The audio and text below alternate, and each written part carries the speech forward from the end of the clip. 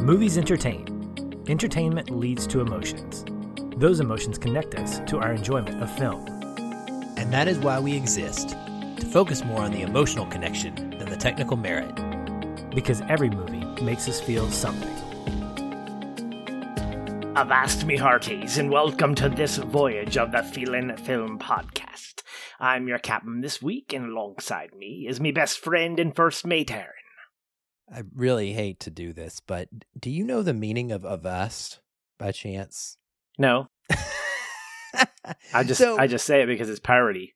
I do not understand this whole pirate thing because it's this saying, avast me hearties, yo ho. And avast means to stop or to cease and desist. And so, I mean, it's like basically this thing that Jack Sparrow made famous by saying, stop me shipmates, yo ho, which I don't get it. I don't get it. But it's like in the lexicon now, and see, you're using it. And so it threw me for, I don't know what's going on, but hello and hi, Captain Patrick. Okay, I guess I can appreciate that. Captain Patch, that's even better. And Captain Eye Patch. So you need an eye, because I was going to say, you need to be like Captain Crow. There I am. Well, this week we are sailing with the inevitable in Chris Williams' The Sea Beast, the latest Netflix original animated film. It was one I know, Aaron, you were looking forward to discussing, so let's set sail in our spoiler-filled waters, shall we? End clever intro. Oh, I wasn't supposed to read that. I'm sorry. No, I'm just kidding. It's not there. Arrgh. All right, Aaron. So to start out the discussion, you were the one who recommended this for us to talk about. When we were doing some scheduling, you were like, we've got to put the Sea Beast on our radar. And I wanted to get your take on why you were so excited about this. Because it gave you a chance not to go to the movie theater and see something at home. That was good reason. Great reason. That was, always a good reason. That was one of the reasons, if I'm being completely honest. Yeah, I mean, I love the movie. I think it's probably my favorite animated film of the year so far, but it's not something that was going to hurt my feelings if we didn't cover, but it does fit in well. And I think it's fresh. And if folks don't know it exists, which was a real problem, by the way, when I went to rewatch this, I reviewed it, for FF Plus a couple of weeks ago prior to its opening on Netflix. And so we are literally a week later after this has been out. And I went on there today, Patrick, or whatever it was, last night, I don't remember. When I watched it for the podcast with my son, I had specifically waited because I wanted him to get a chance to see it as well. I knew he would enjoy it. And I turned on Netflix. I fired up. What's the right wording for that? I opened the app for Netflix. You there we go. The app. That would be. Okay. So I did that. And I went to my homepage and I went to new and fresh on Netflix and I started scrolling. I couldn't find it. So I kind of scrolled down. I was like, all right, well, surely it's going to be under the animated films section, like right there at the front. Scrolling. And Patrick, I couldn't find it. I had to go type it into the search bar. This is a brand new film that is slightly over, a couple days over a week from when it was the front page of the Netflix app, and you can't find it without looking for it specifically. That is the algorithmic problem of Netflix in a nutshell to me. And it's funny because I just got to do a guest appearance on our sister show, Next Best Picture podcast, one that we love.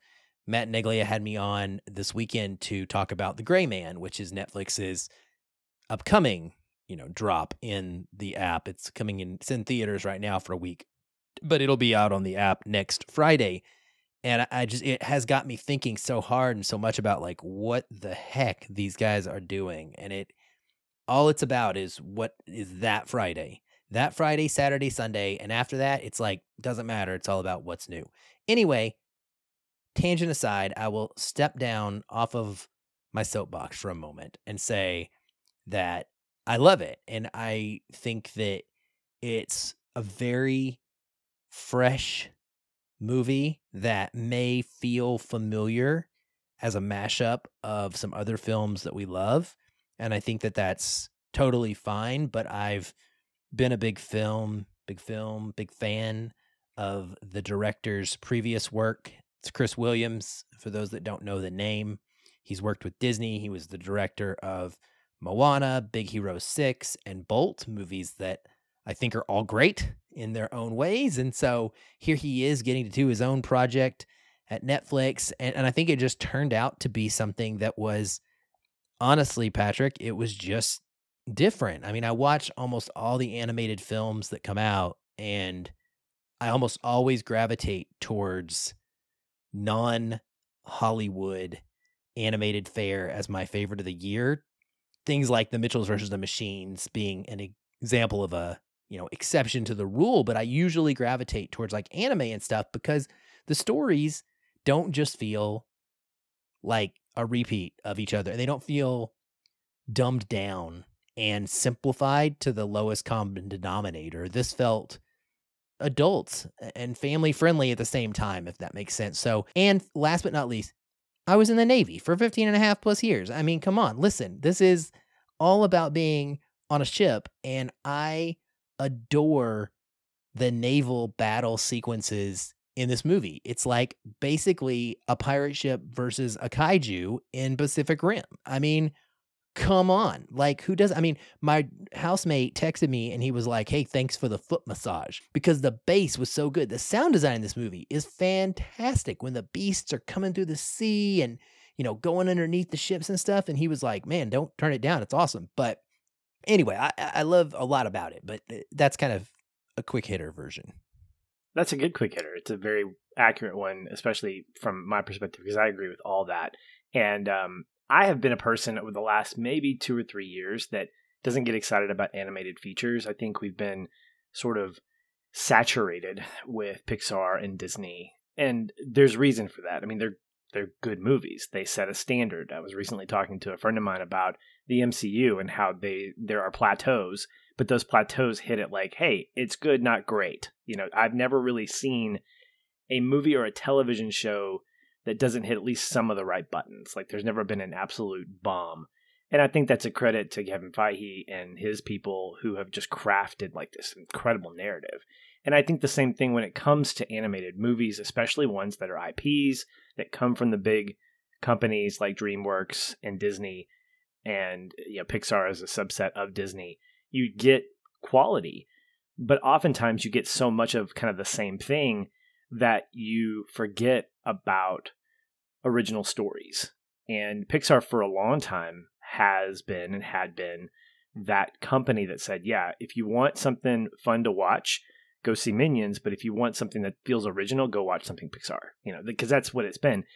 And they still do that to an extent.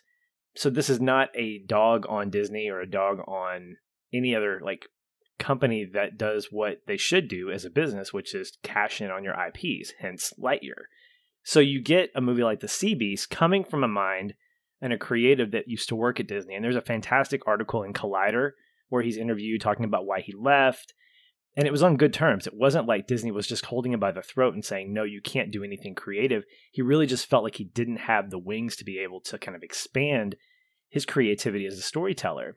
And some of that gets played out in movies like Bolt, Moana, the avenues that we go into in The Sea Beast. The reason I think they feel refreshing is that he has the ability as a writer and director to add components that are familiar, like How to Train Your Dragon, like Pirates of the Caribbean, like Pacific Rim, as you mentioned. These little things that all are familiar, but they work together to do something new. And I think that's what creative storytelling is. It's the ability to say, hey, let's grab this, let's grab that, let's put this together, and now let's wrap it up into something that, as you mentioned before, isn't dumbed down, isn't kind of placating to kids. It's not, I don't know if I'm using that word correctly, but it's not coddling them. And it's not only family friendly, but it feels like something you would want to watch and kind of have to think about a little bit. I kind of got a little bit of a, as Lightyear was to something like Interstellar or Ad Astra, this felt sort of a little bit more adult in terms of the things that were happening. We get some serious moments. We get great dialogue. And to your point on the technical side, the sound editing is fantastic. The animation is wonderful. And it feels like something that I want to revisit, where I'm not being not making fun of the thing that I'm telling a story about. In other words, I look at the two captains, or I look at the main characters in this movie in the form of Jacob Holland and Captain Crow as two opposites that we'll get into here in a little bit, and they don't feel like they're satire. They feel like, yeah, these characters could exist. They feel like classic literature. I'm thinking like Ahab and Moby Dick as sort of an archetype here. Mm-hmm. Just a lot of really cool stuff, and I feel like it's smart storytelling because we're not being overly told things, we're being shown, and we're not given too much. We're allowed to interpret what's going on, and I think that's what allows us to be able to experience it on multiple levels, watching it multiple times. This is not one that I would necessarily queue up right away, so it's not a Sing Street necessarily or a Cha-Cha Real Smooth, but it's really good. In fact, my son and I and my wife, we all sat down and watched it together. I take that back. The three of us started watching it together, and then my son decided to go play Roblox with his buddy. And then he comes back. Yeah, and then he comes back like the last 20 minutes of the movie, and my wife, who I adore when she does this because she's respecting this profession or this hobby that I do, and she goes, "Now don't go asking your dad what's going on because a lot's happened in the last hour and a half." So, and sure enough, he was asking, and she's like, no, you can watch this tomorrow. And that's what he did. And she told me yesterday when he queued it up again that he really was just captured by it. In fact, she and I showed him the trailer for Pirates of the Caribbean because it made us want to watch that again because of those similarities. Yep. So there's just so much here, Aaron, that I think it's not just about it feeling original. It's about it feeling like it's smart storytelling in a way that takes what we know and applying it to something brand new. And as our friend James Harleman talks about, there's nothing new under the sun from Ecclesiastes. He quotes that. And that's true. All this stuff feels familiar, but it doesn't feel derivative. It doesn't feel regurgitated. So for that, I give a lot of credit to Chris Williams. In fact, when we finished the movie, I didn't know my son was hearing me when I said this, but I was like, "Good job, Chris." And then when he finished the next day, he goes, "Good job, Chris." No. Oh my goodness gracious. It's goofy. So it's fantastic. And it's sad that we live in a world of the 24-hour news cycle, and after 3 days, a movie like this sort of gets lost in what's coming out next, and that's unfortunate. So if you're listening to this and you love it just as much as we do, please be advocates, because I think this is a movie that deserves a lot of eyes on it, and I think it deserves a lot of, at least at this point in the year, a lot of awards recognition or nomination to just kind of give it a look. Yeah, it's going to take word of mouth to go anywhere. And I mean, some of the best movies you'll ever see, that's how they get out. That's how people find out about them and they fall in love with them, is someone says to them, "Hey, you got to watch this thing." And unfortunately, that's just what's going to take for this one. But I'm telling everybody I know about it. So I agree with you. Well, I wanted to touch on something that was both in the trailer and it was said twice in the movie, and it's this concept of you can be a hero and still be wrong. What was your take on that based on the movie itself? Did you have kind of an enlightenment thing, or did that feel like it was consistent with what the movie was trying to tell us or teach us? Well, I'm trying to remember the first time it was said. I remember Macy saying it when they were on the little island, and it's right after the first lengthy encounter with the Red Bluster. There's a lot of cute little exchanges. Just thinking about this moment reminds me of one of them, one of the details, and I'll probably talk about the Macy and Jacob relationship more later, but there's this great moment where they're like, things have gone all bad, and they're on the on the beach, and he walks up soaking wet and just like hands her shoe, and she is handing him the sword or whatever. And it's just the way that they're having dialogue. It's fantastic. It reminds me of this. And somewhere in there is where she says this, I think for the first time. And she says something like, maybe you can be a hero and still be wrong. And he is referring to how he keeps calling back to it. So the first time we hear it is in the pub where she finds Jacob and she's showing him the book, Tales of Captain Crow. And she points to his story and she's like, you're the famous Jacob Holland that slayed 4 of them beasts in 4 days or 2 days or whatever. And he's like, 5 of them beasts in 2 days. And so he keeps calling back to like her, correcting her, like, no, I did 5. And so I believe that happens in this scene as well, where he's like saying, no, I'm this hero. Like I've done this thing. Like this is me. This is what I'm supposed to do. Don't stop me. I'm supposed to take this thing down, right? This is who I am. This is my identity. I got the tattoo. 2 things. Super cool flag, by the way. The sea beast with like crossed spears through it. Absolutely outstanding flag. And as I said, naval battle and the animation, awesome. But the name of the ship, this has got to be one of my favorite ship names. Spaceships, pirate ships, any ship.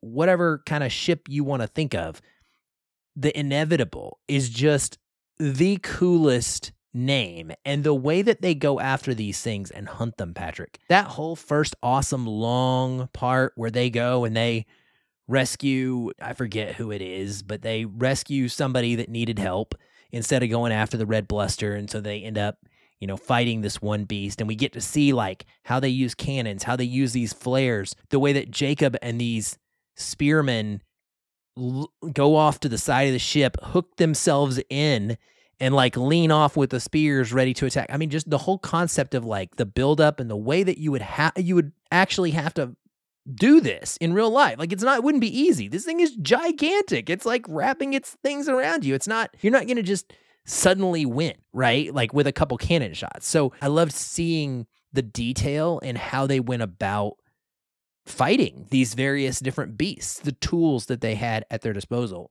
So anyway, but like he's a hero, right? This is who he is. He's been an orphan, taken in by the captain. He's been groomed to become the new captain. He's going to take over, and it's a cycle. It's just going to continue and continue and continue. And then Macy says this thing, maybe you can be a hero and still be wrong.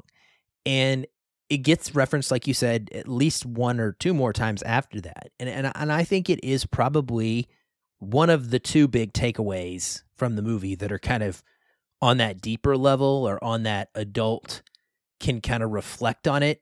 Well, and kids too, because of the way, the context that these are being portrayed. We'll talk about the other one too, I'm sure. But this one, it's so simple. You can be a hero and still be wrong. Like, it makes you, at least it made me, want to pause for a moment. Maybe not in that moment, but afterward when I would think about this line and wonder, like, what do I think of myself as a hero in? Like, what part of my own story would I say I'm the hero of? Am I a hero as a parent? Like, what action did I take that is, I consider, quote, heroic? And could I be wrong in what I'm doing? And so I think that is a positive thing from this line. It's just this idea that you could be doing something that is maybe helping others, but could also be for the wrong reasons, even if you don't know. It kind of gets to the idea of intent, right? Like you could be doing something even if you're not intending for the consequences to happen, the consequences still happen. So you may still be a hero in one sense, but in another, there's a problem. And right. I think that is what it's getting at. And it's just a really simplistic kind of one phrase that says a lot to me about how we often get so blinded by the idea of doing something that we think is helping someone else, or, because that's what heroism is really about, especially in this. I mean, it's all about helping other people. That's what the hunters exist for, right? I mean, yes, there's a level of obsession that comes into it, but the profession in general, they take pride, they have a code, and they are existing to save the people, right? And so that's heroic to me. And yet, because they don't know everything, they could be wrong.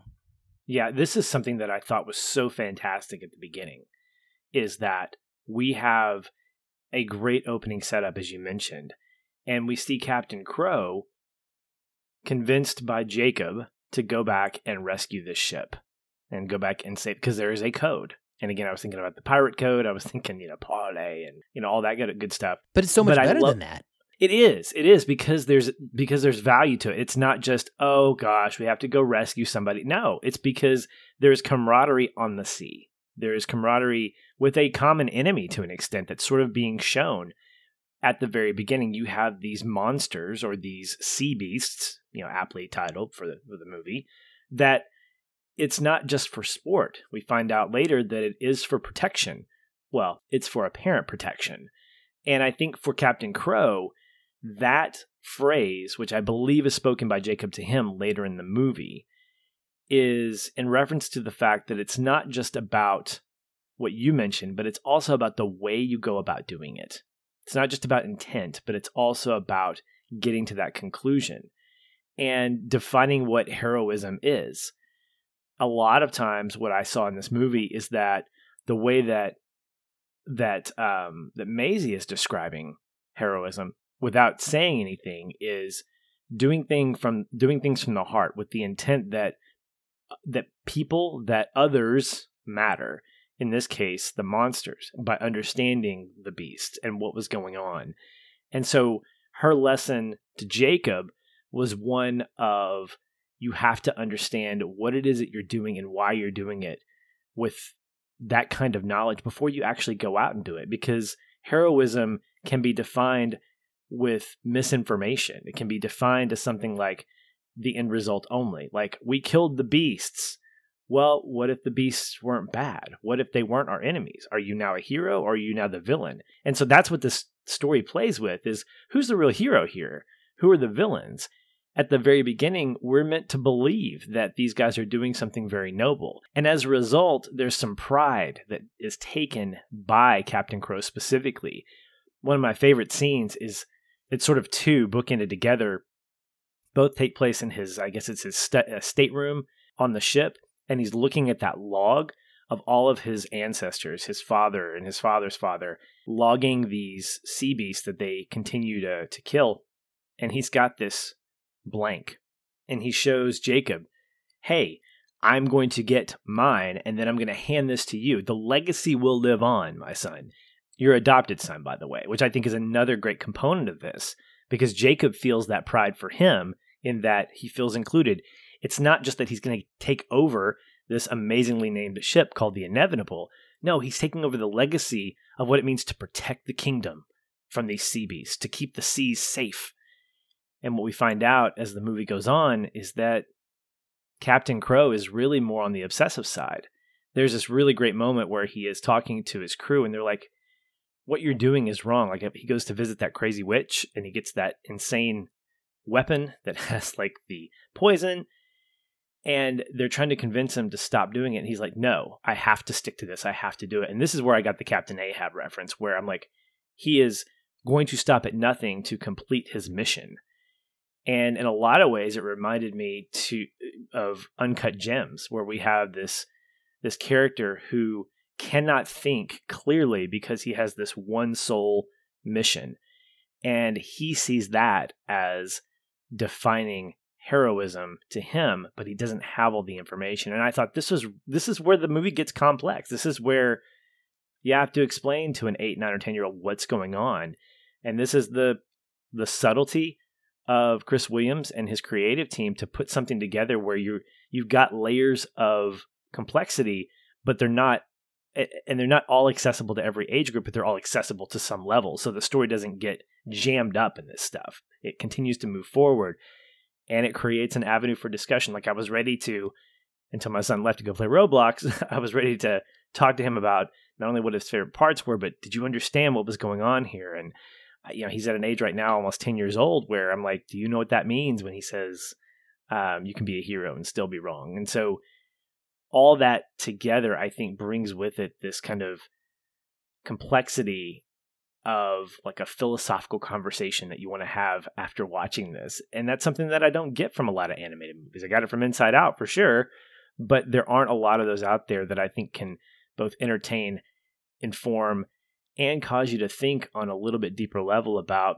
what things actually mean and the misconceptions that we might have about things like heroism and what that looks like from an individual point of view versus an external point of view. Yeah, that's great stuff. I mean, he absolutely, Captain Crow, does personify or remind me, I guess, of Captain Ahab in that way. And what I love about it is it never stops to make a joke out of it. It never, ever makes a joke out of that. It is 100% serious from the moment that he is like, I'm going to shoot Macy if she cuts this rope. I mean, yes, it's kind of cutesy once they're on the shore of the beach, but my goodness, dude, up until that point, when the boat's going down or the inevitable is going down and it's her going to cut it. And he's like, if you do this, I am going to shoot you. And he's pointing the gun at her. And it's Jacob who's like, no, like, I'm not going to stop her. I'm going to let her do it. Right. But it's serious. We think that there's a point where we think he's dead. There's a point where we don't know about Macy and Jacob until we learn that somehow, unlike the story of Jonah, you can just hang out in a nostril and somehow the water's blocked. I don't know. That's one of the weird things. Funny things about this movie is when they're like going for a joyride in the nostril, and I'm just like, okay. But that and how they do an IV on a pirate ship. Those were kind of two of my main, like, what is going on right now? But anyway, point being is like the way it's handled, right? Like you said, the way it's addressed, it is never dumbed down. That's a great example of it because it doesn't just stop the action, stop the dramatic heaviness of what is being dealt with when the captain is starting to lean into this obsession. It just goes with it. And ultimately, then, like you said, you get to have a conversation about why that might be and what the consequences might be. And we get characters in the story that appeal to the captain and say, listen, I don't think maybe this is the right choice, when Sarah Smith says that, or even after they shoot the bluster and she's like, nope, this is not good. This is not good at all. Right. And they never just make a crack or a little witty, sarcastic remark. Like, I can't help it, but I keep thinking about Marvel movies, and we just watched Thor, and it's impossible for me to watch something like that and not wonder, where would the MCU put the joke? You know, who would say something real smart alecky and silly to try and break up the dramatic weight of what was happening? And I love that this movie doesn't do that. And that doesn't mean it doesn't have its gags. You know, I mean, it's one of my favorite things is the spear breaking gag with Jacob. Tyler and I were both literally laughing out loud especially because when he does break the spear at the end of the movie, it looks like it's metal instead of wood. Like, that's the spear that I was like, don't do it. Like, that's the one I wouldn't try to break, but that one magically breaks. But that gag. And then there's an alien reference for some reason. I have no idea why this is in the movie, but do you remember it or did you hear it? Did you? I don't. No, you have to remind me. So Jacob is talking about the little pet or small sea beasts that Macy finds on the island, specifically Blue, which that's a great little dialogue exchange as well. And he's like, I suppose this one's name is Blue. And she just looks at him like, guilty as charged. Yeah. And he's referring to them. And he was like, you can have a cat. You don't have to have the sea beast as a pet, not pets that lay eggs in your mouth and burst out of you through your chest cavity. Oh, and then she goes, that is oddly specific. And I have to believe, like, that's one of the few places where a filmmaker, I guarantee if I could ask Chris Williams right now, was that in there because, like, as a writer, is Alien one of your favorite movies? Like, I would almost guarantee that that's probably like why it's in there, right? I just thought that was cute. Yeah. But anyway, getting off on a side tangent. But yeah, the obsession thing, I think it definitely calls back to Uncut Gems and movies that we enjoy seeing that exploration of. Yeah, but it doesn't seem so far-fetched that you don't want to root for him. Like, at the end of the movie, Captain Crow is a character that I did have sympathy for. It's not like he was an antagonist. I admired him still, yeah. Yeah.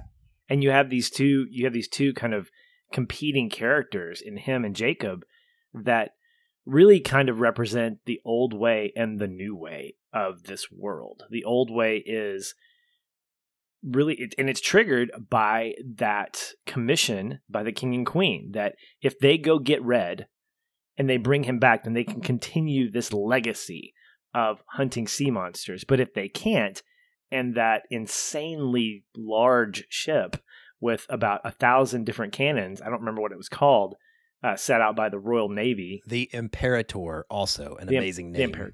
Yeah, okay, the Imperator.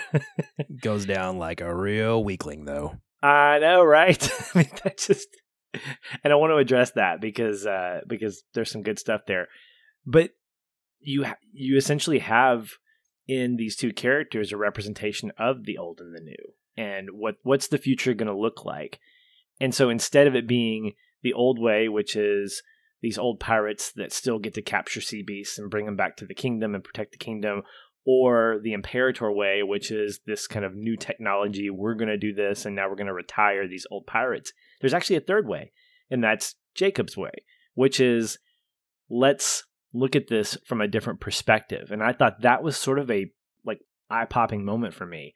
In fact, when Maisie recognizes the shield or the crest on her books inside the port, I went, oh.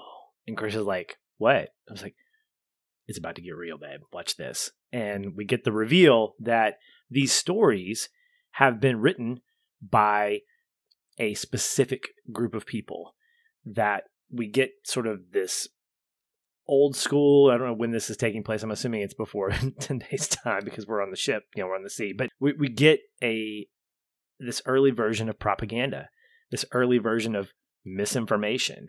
And what a fantastic theme to play with, this power of the spoken or written word. And it goes back to the definition of hero. Heroes are defined based off of who's receiving that, So the king and queen, in order to protect their kingdom, they're crafting these people to go out and protect their kingdom, putting in air quotes, when in actuality, we find out they're the ones that started this war against these beasts that really didn't do anything. So who's the hero here?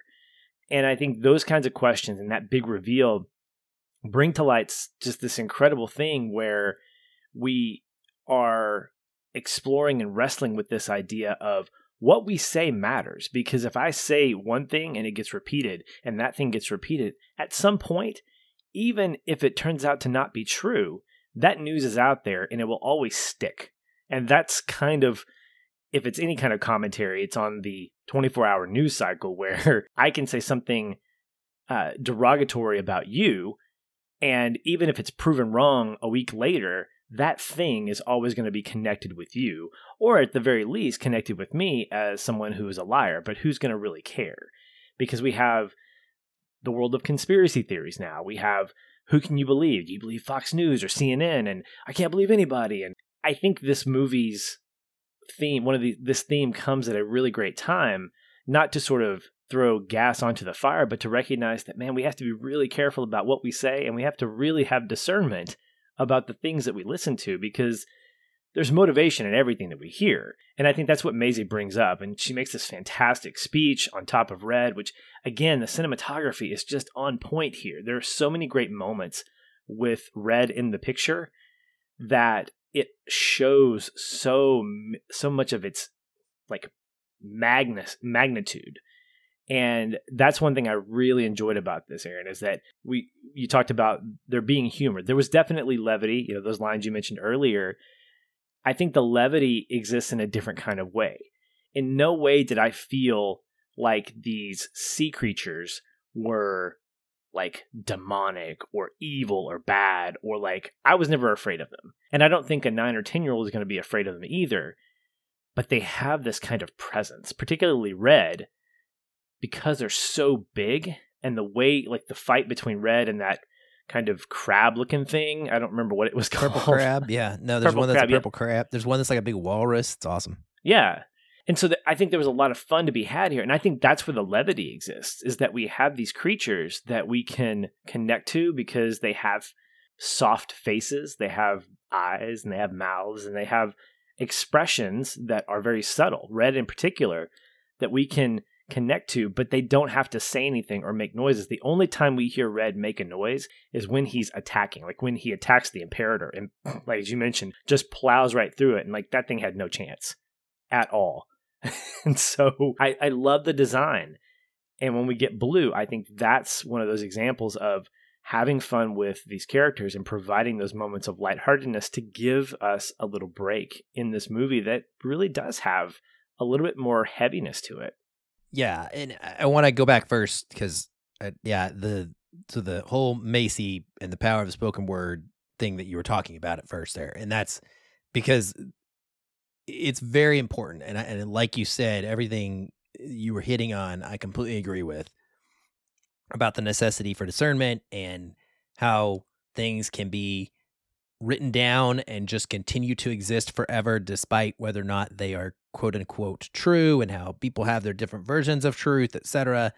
But this is where I do think, in addition to like the Ahab stuff, or in addition to the you can be a hero and still be wrong, this is probably even more adult in the way that these themes are brought out in the dialogue and story. This is what separates this movie for me. It's what elevates it for me. It's what makes it more than just a fun animated romp that I enjoy.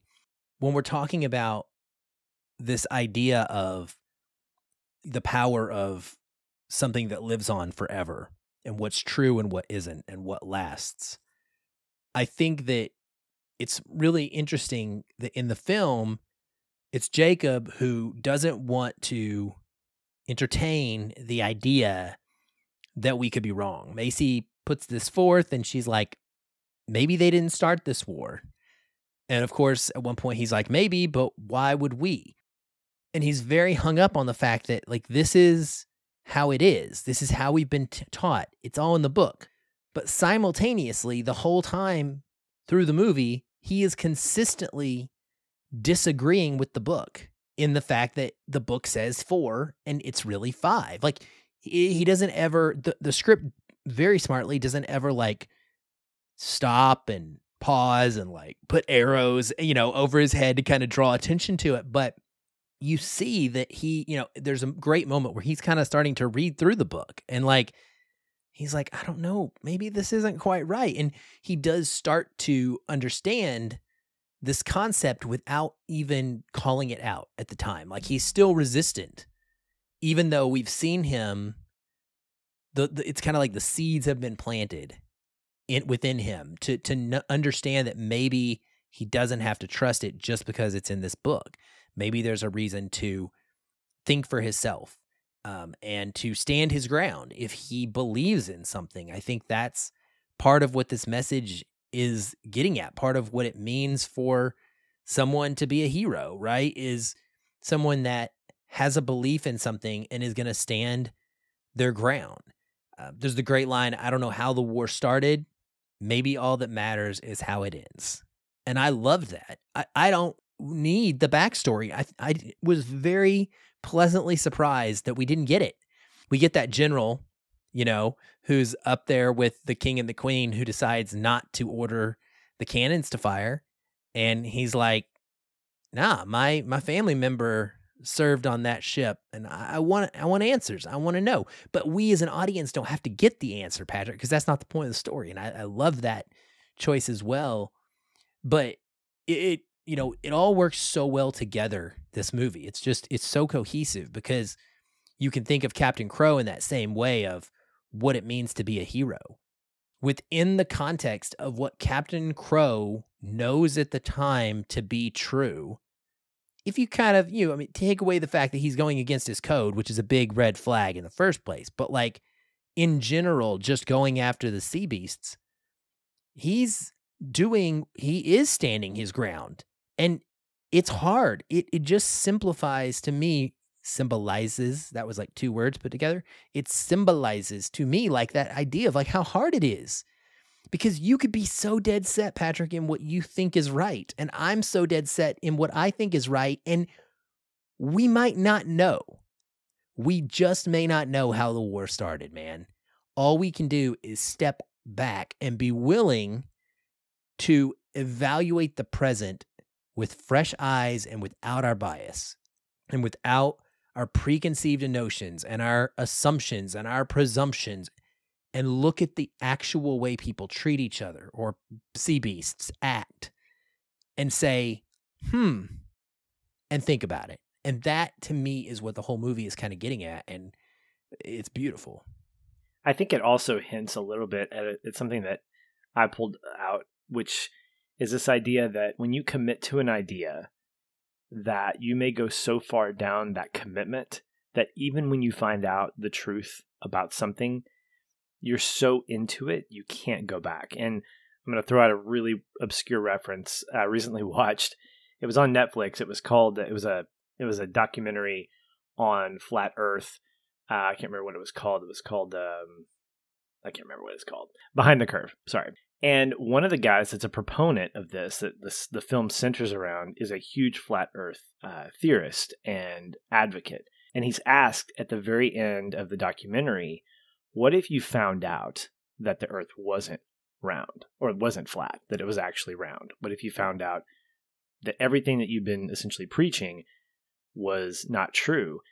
And I don't know if the film, if it's an edit, or I don't remember if he says something specifically, but there's an allusion to him saying, yeah, I don't know what I would do. This idea of being so committed to something and not being willing to swallow your pride and say, I was wrong, I think is something that's really hinted at here with Captain Crow. And I think that's what drives him, Aaron. I think it's part of what drives him, which is even if he sees that these beasts are not harmful, even if he saw all the proof in the world, I don't know that he would be able to go back and say, all those hundreds of years of hunting sea beasts were a lie. They were things that I can't take pride in anymore. And that's hard to do. I mean, he has a legacy that he is trying to live up to, a legacy that he wants to pass down to his adopted son. And that's why I have empathy for him, because he's now having to say, not only I was wrong, but I was told something that was wrong, and I believed it, and I committed to it. And yes, innocent creatures died, but for him, and I'm going to say this very selfishly, a part of him died too, because that was a part of his identity. And I think by the very end, what we get is a Captain Crow who sees his mistakes, he sees what is actually true, but it makes it difficult for him to come back. And that's where I think is really a clever thing that the movie does, is it doesn't resolve everything. I mean, we see Jacob and Maisie kind of being together. I don't know that it's assumed that he adopts her, but he's now taking care of her, and then there's Blue. But we don't get a lot of resolution. We don't get a kingdom with a king and queen saying, we were wrong, and now we're going to live in harmony with these sea beasts. No, I mean, the fact is, it's almost a little bit like we are leaving them alone, and they're going to do their thing, and we're going to do our thing, and we're going to move forward. So I don't know that we got resolution in terms of a happy ending, but I think we got a realistic ending. I think we got what Williams would say is a fitting ending to this, where there's change happening, but he leaves it open to say, what's this going to look like in 30 years? Are the children of the sea beasts going to hear a similar story where they were attacked for years and years and years, and now they're going to go off and really do and create these dark times for this kingdom? I mean, that would make an interesting sequel, but I would never want to see that, because that's not the point.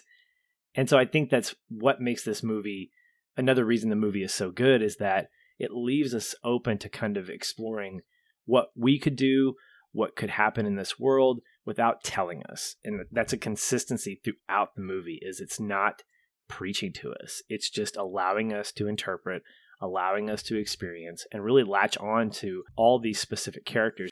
I love that there's no resolution as well, and that it doesn't have an ending that tells us what happens in the quote long term. And I think that that's fine, because it's not the point. Like you said, I mean, we don't get any idea of why it started. Like I said, there's no, I'm very curious. I don't know that it means I need a sequel. I think it's fine if it never got another entry in this. If it doesn't become a franchise, I'm totally okay with that. I like that. I like that I can watch it and go, I wonder how this big royal kingdom even became, like, what was the purpose of them sending hunters out to kill the sea beasts? How did that get them rich? It's mentioned at one point, somebody accuses them of, you did this for greed.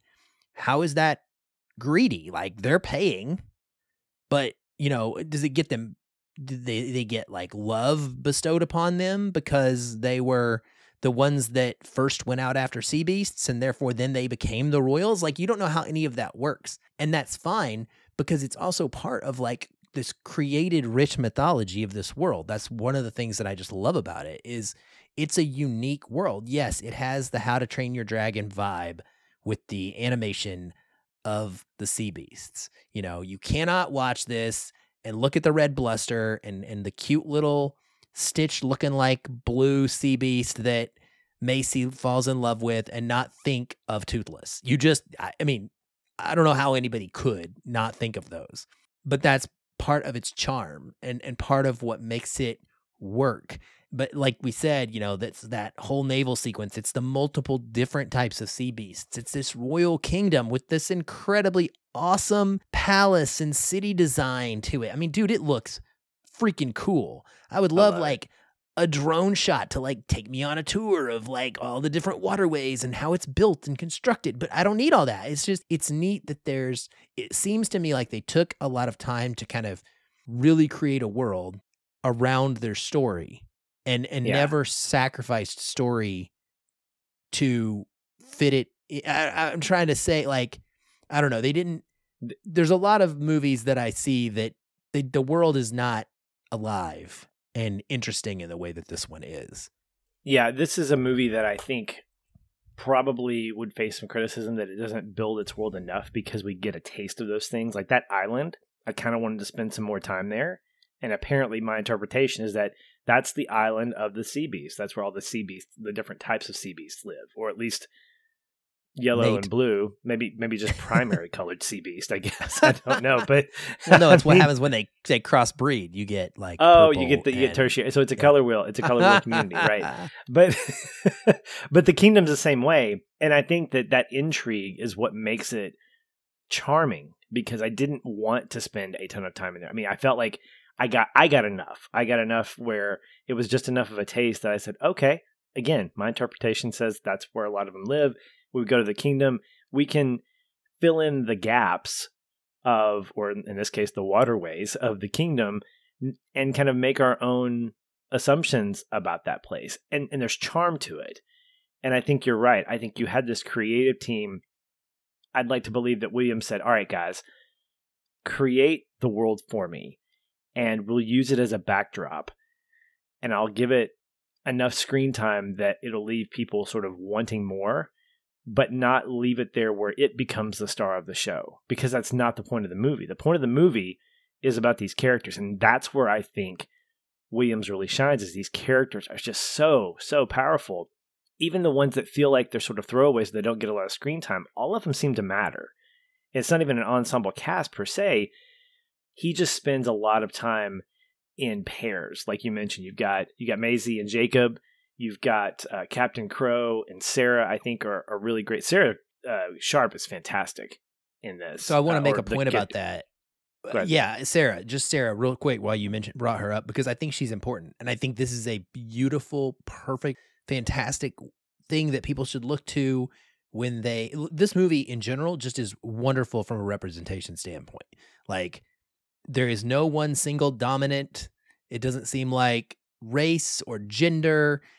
People are in power and positions of authority and different, and I love that without drawing attention to it, we get Macy in this moment where it's very clear that she's like, wow, you look like me and you are this incredible, renowned first mate hunter, Sarah Sharp. And it comes full circle when Sarah cuts the line for her and she's like, we need a bigger knife, right? And believes and trusts in Macy. And I just think, again, there's a way we can do these things where they are meaningful and they give, I can't help but look at it and be like, man, that's something that a kid is going to see and be able to recognize themselves. And that's great. And it didn't need the big arrows and like shiny foghorns going off to tell us that, look at our representation. It was two big moments, two small moments, I should say, two scenes between these two characters. And everything you need is in them to show you why it would be important to Macy without going out of their way to make it crazy. And I thought Sarah was a wonderful character. Yeah, they're all fantastic, and you nailed it. That being able to see so much diversity without saying it's diverse. It just made sense. It didn't feel overt in any way, shape, or form. And again, I think that's fantastic storytelling when you get good people who know how to act, voice act specifically, and you use them in ways that absolutely push that story along and allow for that diversity to shine. It's just fantastic. I also want Jared Harris. If we're talking voice performance, by the way, Jared Harris is what makes this movie go. And if we had a like Oscars category for voice performances, this would be like my first no-brainer must nominee of the year, because I think, well, second, because Jenny Slate as Marcel the shell with shoes on is also right there. Neither here nor there. Jared Harris, freaking phenomenal in this role. He is absolute perfection in my opinion. Co-sign that. Absolutely do. So good. One other thing I wanted to call attention to, we've talked about and around it, is you called it the kaiju of the sea, and you're spot on. It's very much, you've got these giant beasts that become companions for our two sailors, in Jacob and in Maisie. And Red specifically, for obvious reasons, is sort of the main sea beast that we get here. I wanted to just say that the way that Red is designed, it's so cool to be able to call out the magnificence of the animation here. Not just that it looks beautiful, the colors pop.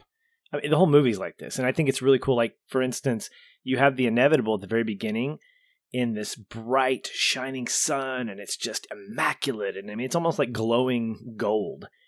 When they are hunting Red, like when Captain Crow hunts Red, there is a color difference. Like, it's shaded and it's kind of brown and gray. Like, it looks very dark. And I think it speaks to how Chris Williams and company are trying to really capture some evil here. Like, there's an optimism and a pessimism that's shown in the colors here. But Red specifically, the way in which she apparently emotes with her eyes is absolutely phenomenal. Like, when Jacob is trying to get her to turn right, and he's like, go this way. And she's just kind of staring at him. And then Maisie does it in a subtle way, and she points, and how she moves, the gracefulness of how she moves in the water. And you contrast that to how she attacks these different, in these different moments. I think there's a lot of thought that goes into asking, if we create a creature like this, how would they move?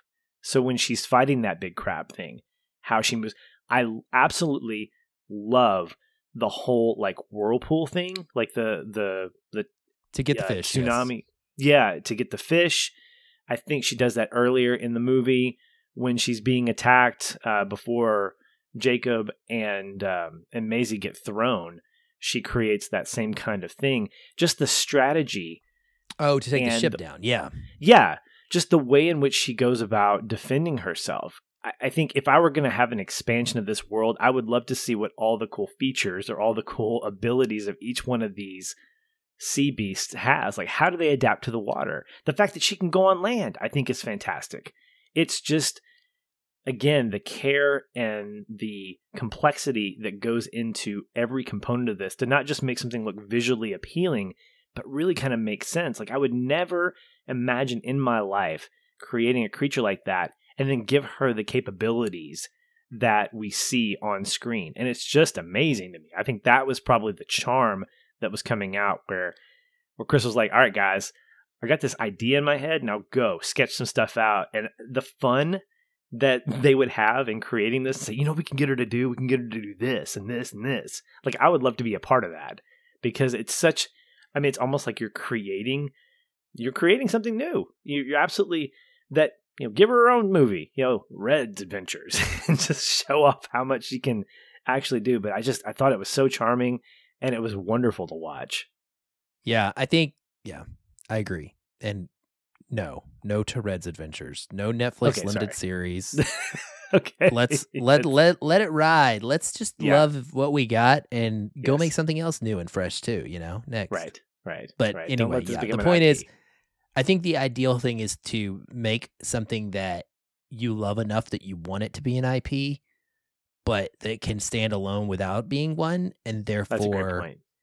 I like the feeling of wondering what it could be like without, like, for example, a good movie that this movie pays homage to would be like Master and Commander. That's one that it makes me think of. Mm-hmm. I would have loved a full film series or, long Netflix running series of the Horatio Hornblower, Master and Commander type movies or stories. But even without it making me want that in a way makes it more special because I didn't get it in this day and age where everything gets it.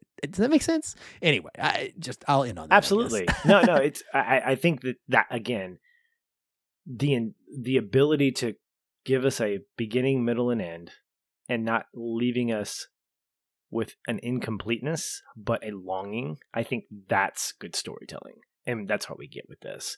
Well, before we leave, I just wanted to throw some love at the score. Mark Mancina, he's been around for a long time, and he's a favorite of mine. He's done things like Tarzan. August Rush is probably my favorite of his, and his score just fits really, really well into this.